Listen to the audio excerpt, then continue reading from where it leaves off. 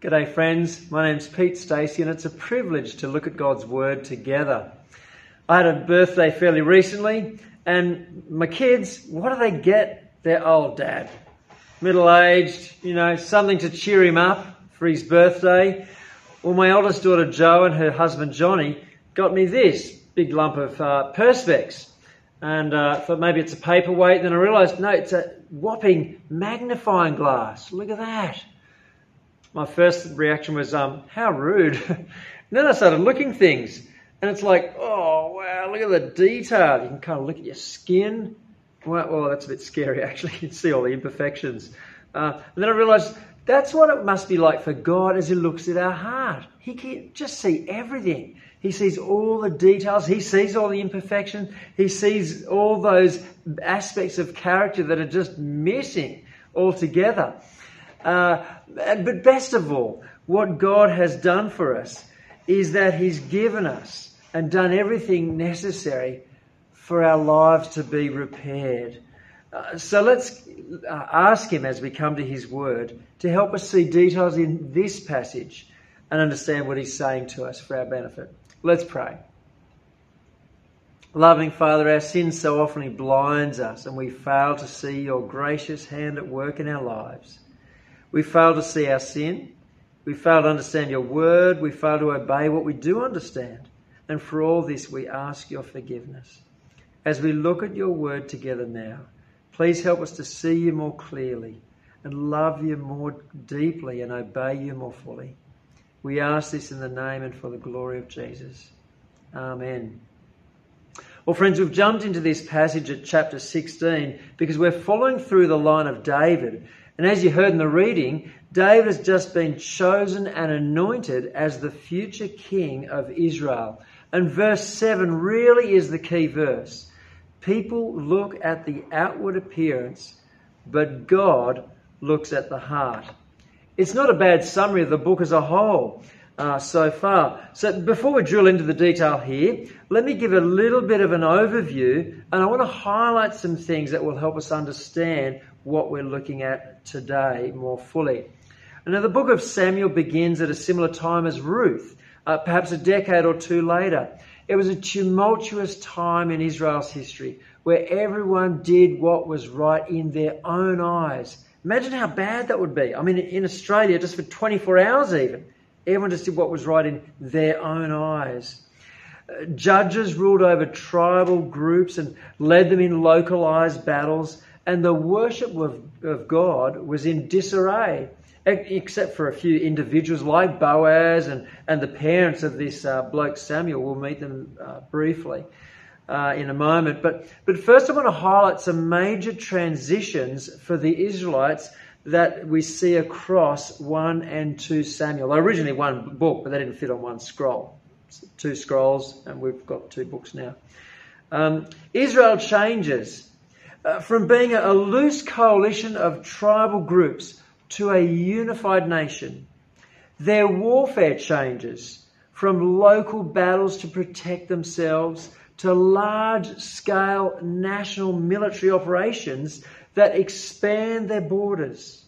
And Israel's worship of God changes from fragmented and half-hearted to centralised, organised, disciplined and devoted.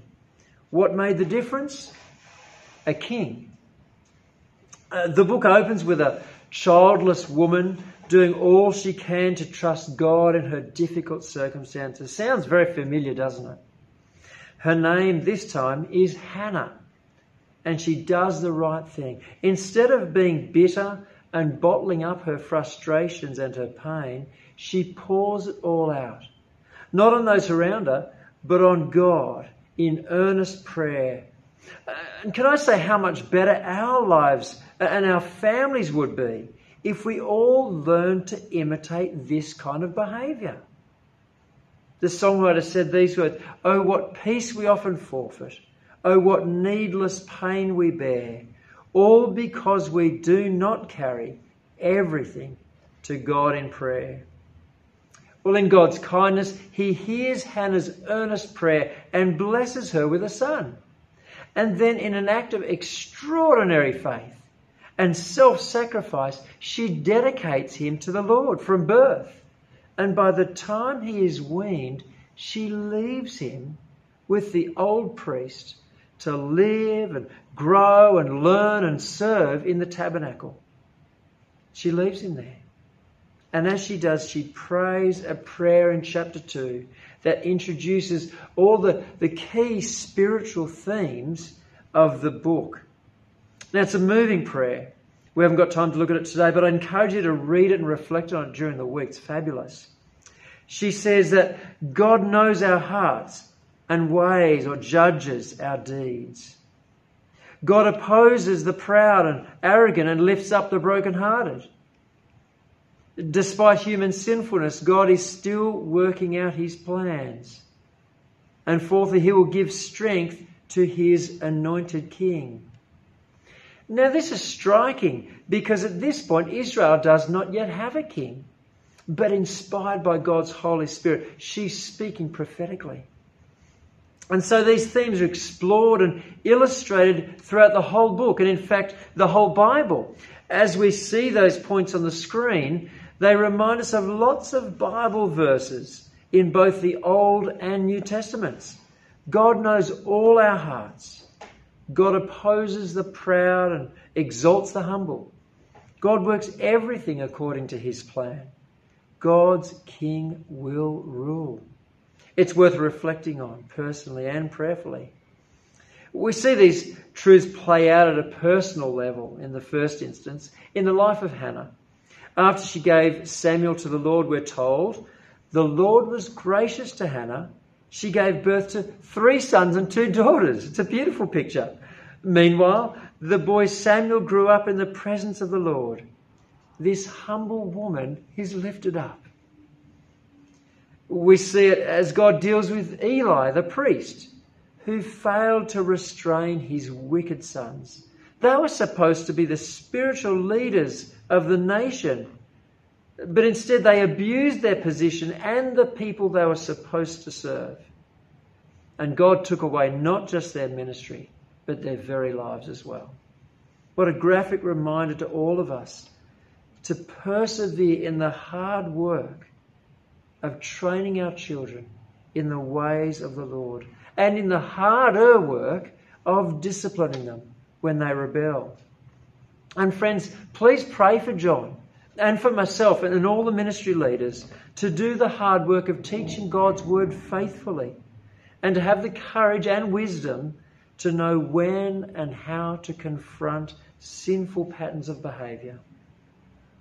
It then gets worse. Next, we see the whole nation failing to trust God, and he humbles them by allowing them to be defeated by their enemies. At the same time, we also see God raising up Samuel as a faithful and courageous young man who's willing to speak God's word. And soon all Israel looks to him, for a while anyway. When he's getting old, they ask Samuel to give them a king. We're down in chapter 8 by now. Now, it wasn't wrong to ask for a king. As we saw last week, a king for God's people was actually God's plan all along. But the problem, what was wrong, was their reason, their motivation for asking for a king. Listen to their words. We want a king over us. Then we will be, and here's their motivation, like all the other nations, with a king to lead us and to go out before us and fight our battles. They wanted easy street. They wanted comfort. They wanted security. And they placed their hope in a person instead of the living God. God sums it all up when he says to Samuel, listen to all that the people are saying to you. It is not you they have rejected, but they have rejected me as their king. Now, the rejection of God did not stop him from being their king. It simply positioned them as his enemies, guilty of treason. Friends, let us not do the same. At God's command, Saul anoints Samuel. A wonderful choice in the people's eyes. He's head and shoulders above everyone else. We still use that phrase today, don't we? Things look good for a short time, but pride creeps in. And it's not long before Saul falls into sin and God opposes him as a result. When Samuel delivered God's verdict to Saul, the words must have really stung. Your kingdom will not endure. The Lord has sought out a man after his own heart and appointed him ruler of his people, because you have not kept the Lord's command. This is a story of replacement, isn't it? After his dismissal as Australia's Prime Minister, Gough Whitlam said, "One day you're a rooster, the next day you're a feather duster." Seems pretty apt here as well. What about you and me? Well, over the last few weeks, we've learned a lot about godly character and how to proceed in times of hardship and testing. But this is a good reminder to be careful how we proceed in times of success and blessing. The sin of pride is damaging in so many ways. Let me just give you two. Firstly, it tempts us to trust ourselves instead of God, which is kind of understandable, but totally illogical, and it just hurts us and other people. Secondly, it means our sense of self-worth depends on being successful, and we crumple if our circumstances change. Friends, the way we respond to God should not change whether we're in hardship or success, whether we're in testing or blessing. Stay humble. Stay the course. Keep trusting him. Obey him and delight in him. In the end, that frees us to be able to experience God's peace and contentment and joy regardless of our circumstances. And that's the sort of young man David was. He was the one God referred to in Samuel's words a moment ago, a man after God's heart. And so we arrive at today's passage. God says, "I'm sending you to Jesse of Bethlehem. I have chosen one of his sons to be king." And having just finished the book of Ruth, this is where we get excited because Boaz and Ruth lived in Bethlehem and Jesse is their grandson. This wonderful plan of God's all coming together. We can see God's hand at work in all of the twists and turns of individual lives, as well as whole nations, to bring about his grand purposes. Poor old Samuel, he mourned for Saul. He thought Saul was the one. But he needed to learn that God's plan doesn't die with the death of any man or woman, no matter how great they are. Saul's time was done. God had chosen a new king. It's interesting to note the amount of fear going on here. Fear flourishes under insecure leadership, like that of Saul. In verse 2, Samuel is afraid of Saul. God reassures him and gives him a plan. In verse 4, the people of Bethlehem are afraid of Samuel. Well, Samuel reassures them and lets them know about God's plan. And so there's this very serious ceremony for choosing a new king. And you can imagine Jesse with all of his sons lined up. They've been consecrated and there they are in the firelight and the smell of roasted sacrifice. And verse 6, Samuel saw Eliab and thought, "Surely the Lord's anointed stands here before the Lord." Samuel thinks he knows what's going to happen. He's pretty confident. And God, who hears and he sees even our thoughts, graciously corrects Samuel with these words. "Do not consider his appearance or his height, for I have rejected him." It simply means he's not the chosen one, nothing more than that. "The Lord does not look at the things people look at.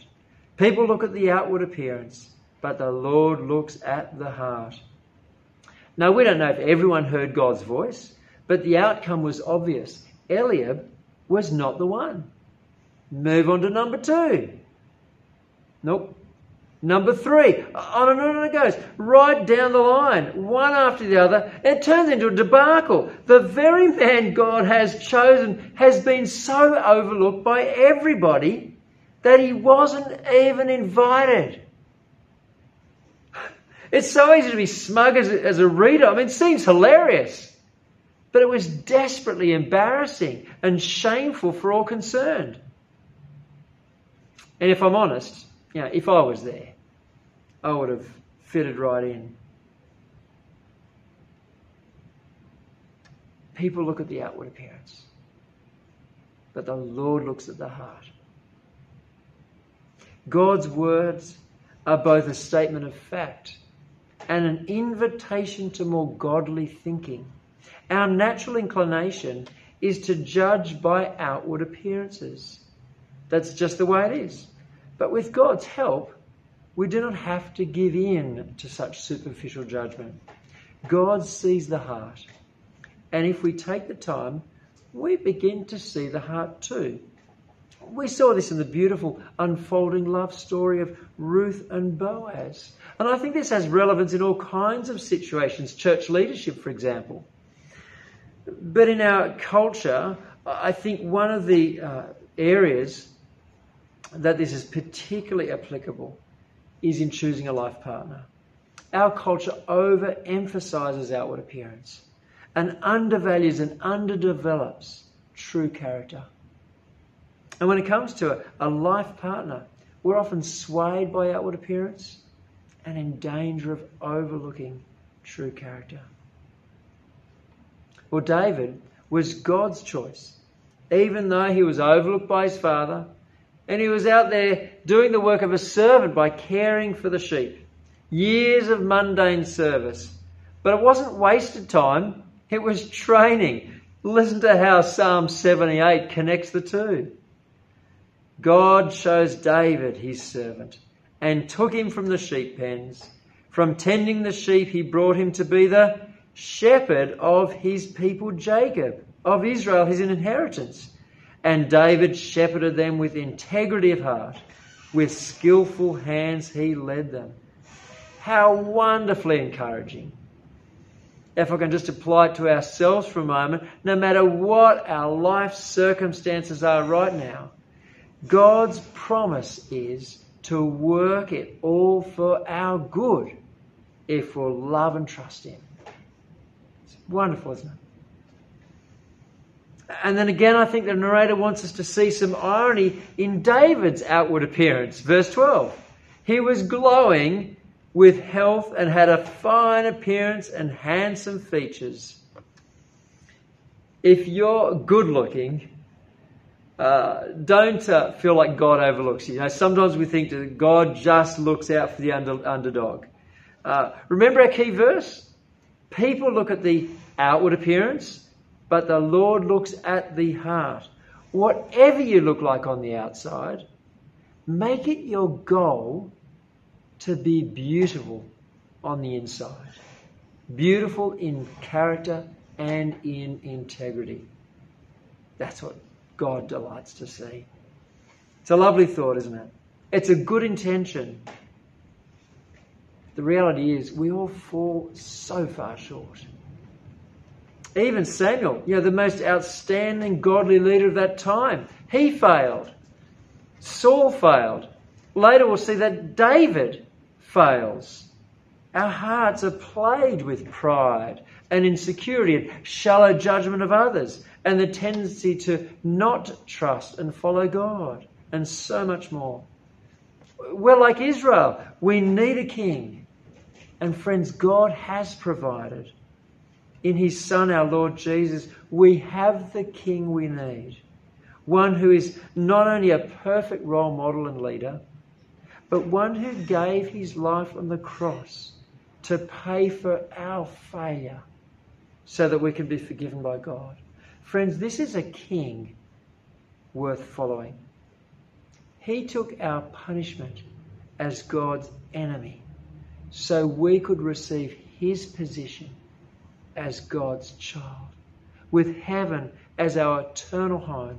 Friends, this is a King worth following. as we come to the last verse, it's exciting. David's anointed and the Spirit of the Lord comes powerfully upon him. And we just want to know what happens next. And that's what we're looking at next week. Don't miss it.